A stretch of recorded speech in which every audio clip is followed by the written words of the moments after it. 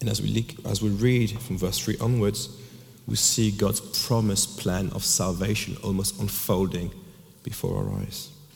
Sure, we're talking about Judah at this moment, but also it's almost like a looking into the future and almost seeing Jesus in those passages. We read that this is a people who had found no hope to bring them comfort, to bring the nation of Judah any comfort. But we read that now they are going to be freed from their distress, that they are going to be, they're receiving double for all their sins. They're receiving comfort, that the hardship has been completed. It's all been paid for. Their sin has been paid for. Who does that remind us of? That our sins have been paid for. That we receive something miraculous, something greater that we could ever imagine. Who does that remind us of?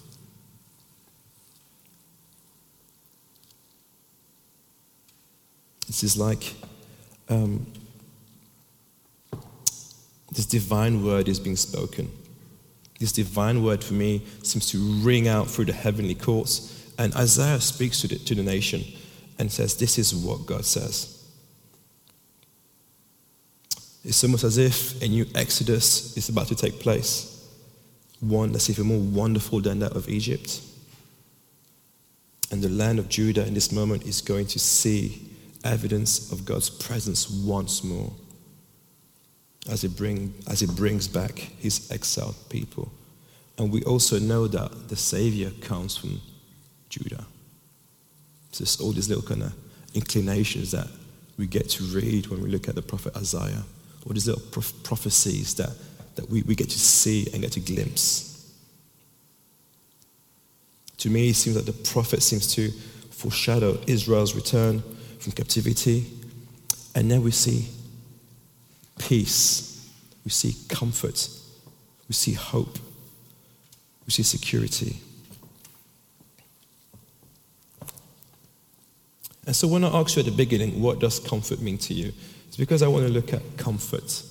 I want to share a story about what comfort means and in my life, something that I've experienced with my children as well. So I've got 2 children, and my eldest, she's 6 years old, and her granddad, my stepdad, died a year and a bit ago during the COVID period. He died 3 days before her 5th birthday, I think. And so she found it really difficult to sort of wrestle with that, to really, as a 5-year-old, to really deal with the fact that your granddad's not around anymore. She really found it difficult. And so we tried to talk about it, tried to sort of engage with the conversation, but she didn't want to hear it. And so we didn't push. We didn't want to put any burden on her. And we just left it there. And a couple of months after that, when I was doing bedtime, taking my girls to bed, my little one, Savannah, says, she talks about granddad. And Nai decides to just burst into tears. She becomes unconsolable. She's a wreck. Right there, just hearing those words, she just breaks down. All this pain, all this emotion, all this not knowing how to, I'm trying to say, to wrestle with this thing that's happened, this big thing. And she just breaks down in tears. And so here I am, I'm a big softie. So my daughter is crying, Savannah's crying. I'm also sobbing in bed, we're all together. I'm like, I need to be strong. And I'm sobbing, and we're all crying. And she's just uncontrollable, so what do I do? And so in that moment, it's almost my job to comfort them, to hold them tight, to say, it's going to be okay. I'm here with you. It's going to be okay. I feel your pain. It's going to be okay. I cry with you. It's going to be okay. I walk side by side you. I know what you're going through. I understand the situation. I am with you. I am here with you. And I love when I read this. I love this vision of actually knowing, and now we know, this is as Prophet Isaiah writing, but we've already seen it and foreshadowed in the person of Jesus, the comfort that he gives to us. Knowing that actually Jesus mourns with us when we mourn. that his heart breaks for what breaks our hearts. I know that when Naya is crying, he's there, he feels it, he knows it. When we're walking through the tough situations, he says, I'm by your side. It's okay. Don't give up, it's okay. And this is presence, this overarching presence that we can only truly rely upon. And this nation had nothing. They were in despair. And God says, I'm here for you. I'm going to comfort you. But more than that, we read in verse 3, a voice of one calling in the wilderness, prepare the way for the Lord. Who does that remind you of? Come on, trivia time. Where is that in the Bible? John the Baptist, exactly. What gospel? What verse? Anybody knows? Luke chapter 3. Okay, yeah. Anybody else? I've got Matthew chapter 3, verse 3. It's good. So exactly that. It's what Luke the Baptist says when he heralds the coming of Jesus.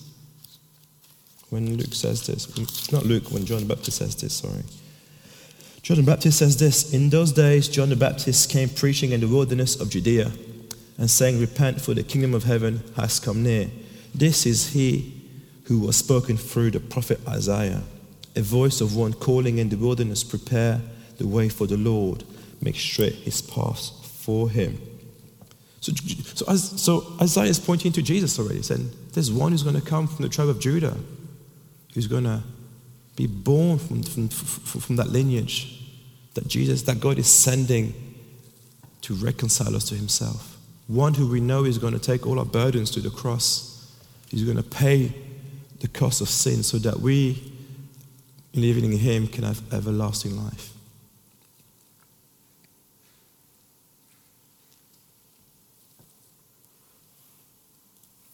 Making things straight, correcting the paths as Jesus arrives, as the King comes.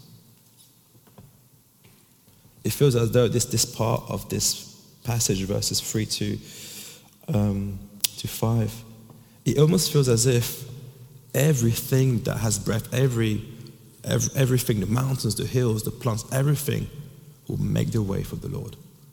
Everything that has breath will worship the Lord. The mountains will take its place. The hills will be raised up. Everything knows who the Creator are. They know who the Creator is. They know who it is. And they are going to prepare the way for him. And we see it, I think, as we come to Advent, is to focus on the coming of Jesus. But not just, like Tom said previously, not just the baby Jesus, but also foreshadowing the second coming of Jesus, his second Advent.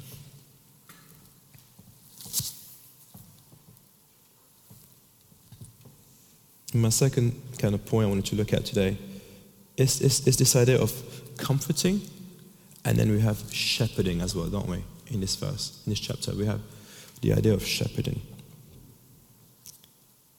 And then we read from verse 10. See the sovereign Lord who comes with power, and he who rules with mighty arm. See his reward is with him, and his recompense accompanies him. He tends to his flock like a shepherd. He gathers the lamb in his arms, and he carries them close to his heart, and he gently leads those that have the young.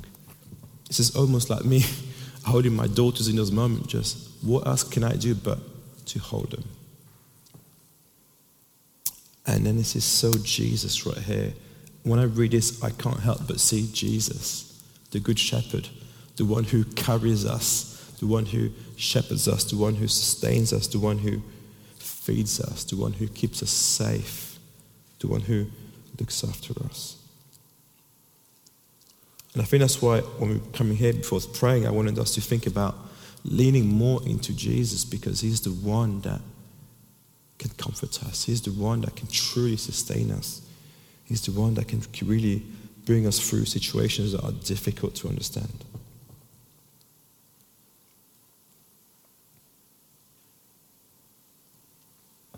This is Jesus.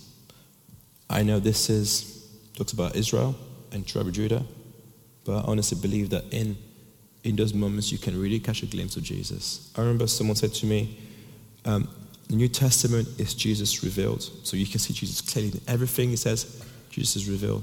But the Old Testament is in Jesus concealed. But he's in there. He's concealed. But you have to read and see the relevance, see the resemblance, see the links to the New Testament.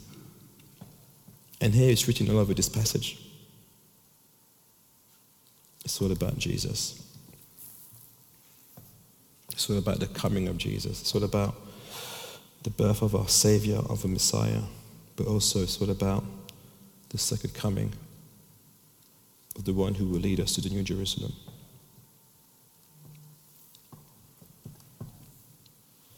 So before I kind of close and finish, and Sam was going to listen to one more song before we have communion, I was reading Dietrich Bonhoeffer today, and this is what he says in one of his passages. He writes this about Advent. So Dietrich Bonhoeffer says this: the celebration of Advent is possible only to those who are troubled in soul, who know themselves to be poor, to be imperfect, and those who look forward to something greater to come. Advent is about looking forward to something greater to come. And Judah and Israel here were both looking forward to something greater to come. And that's Jesus. So let me just pray for us. Father, we just thank you for your word. Thank you that through your prophets of old, you still speak to us today.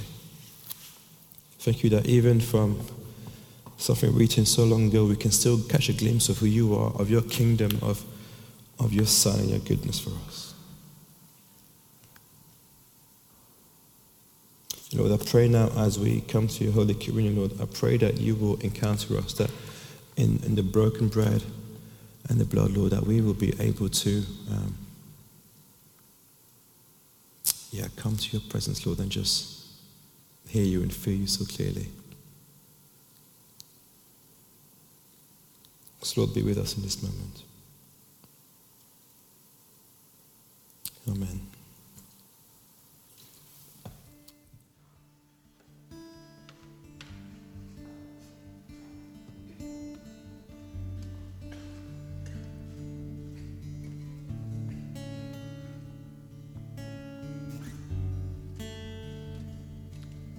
Stand with us, if you will.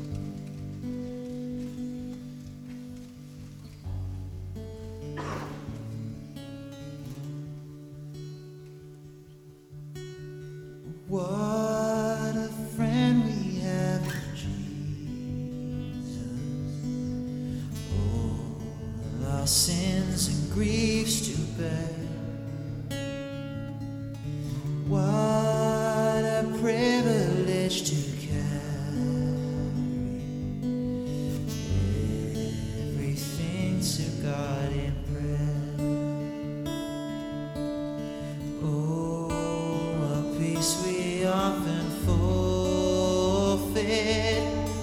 Oh, what needless pain we bear. Oh, because we do not carry everything to God in prayer.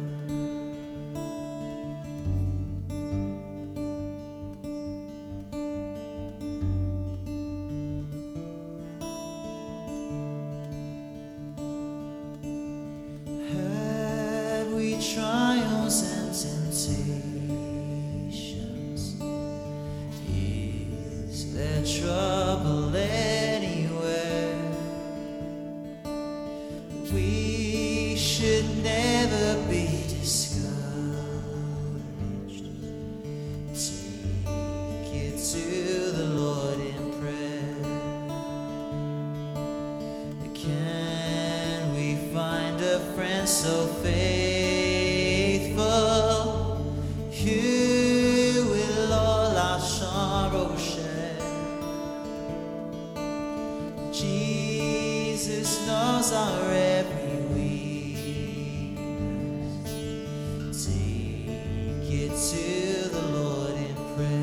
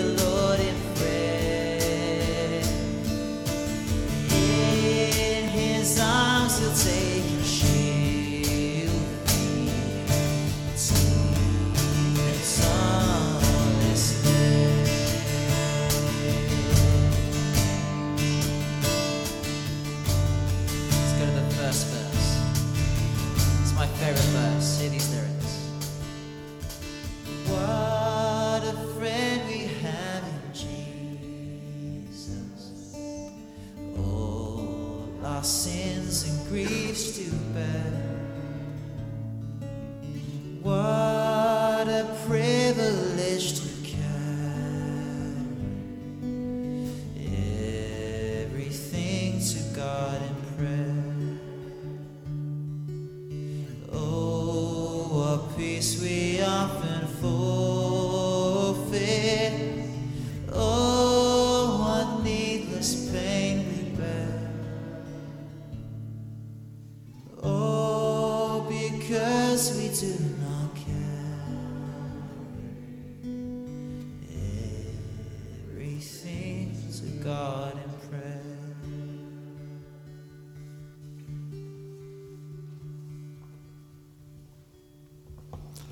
Would you like to be seated?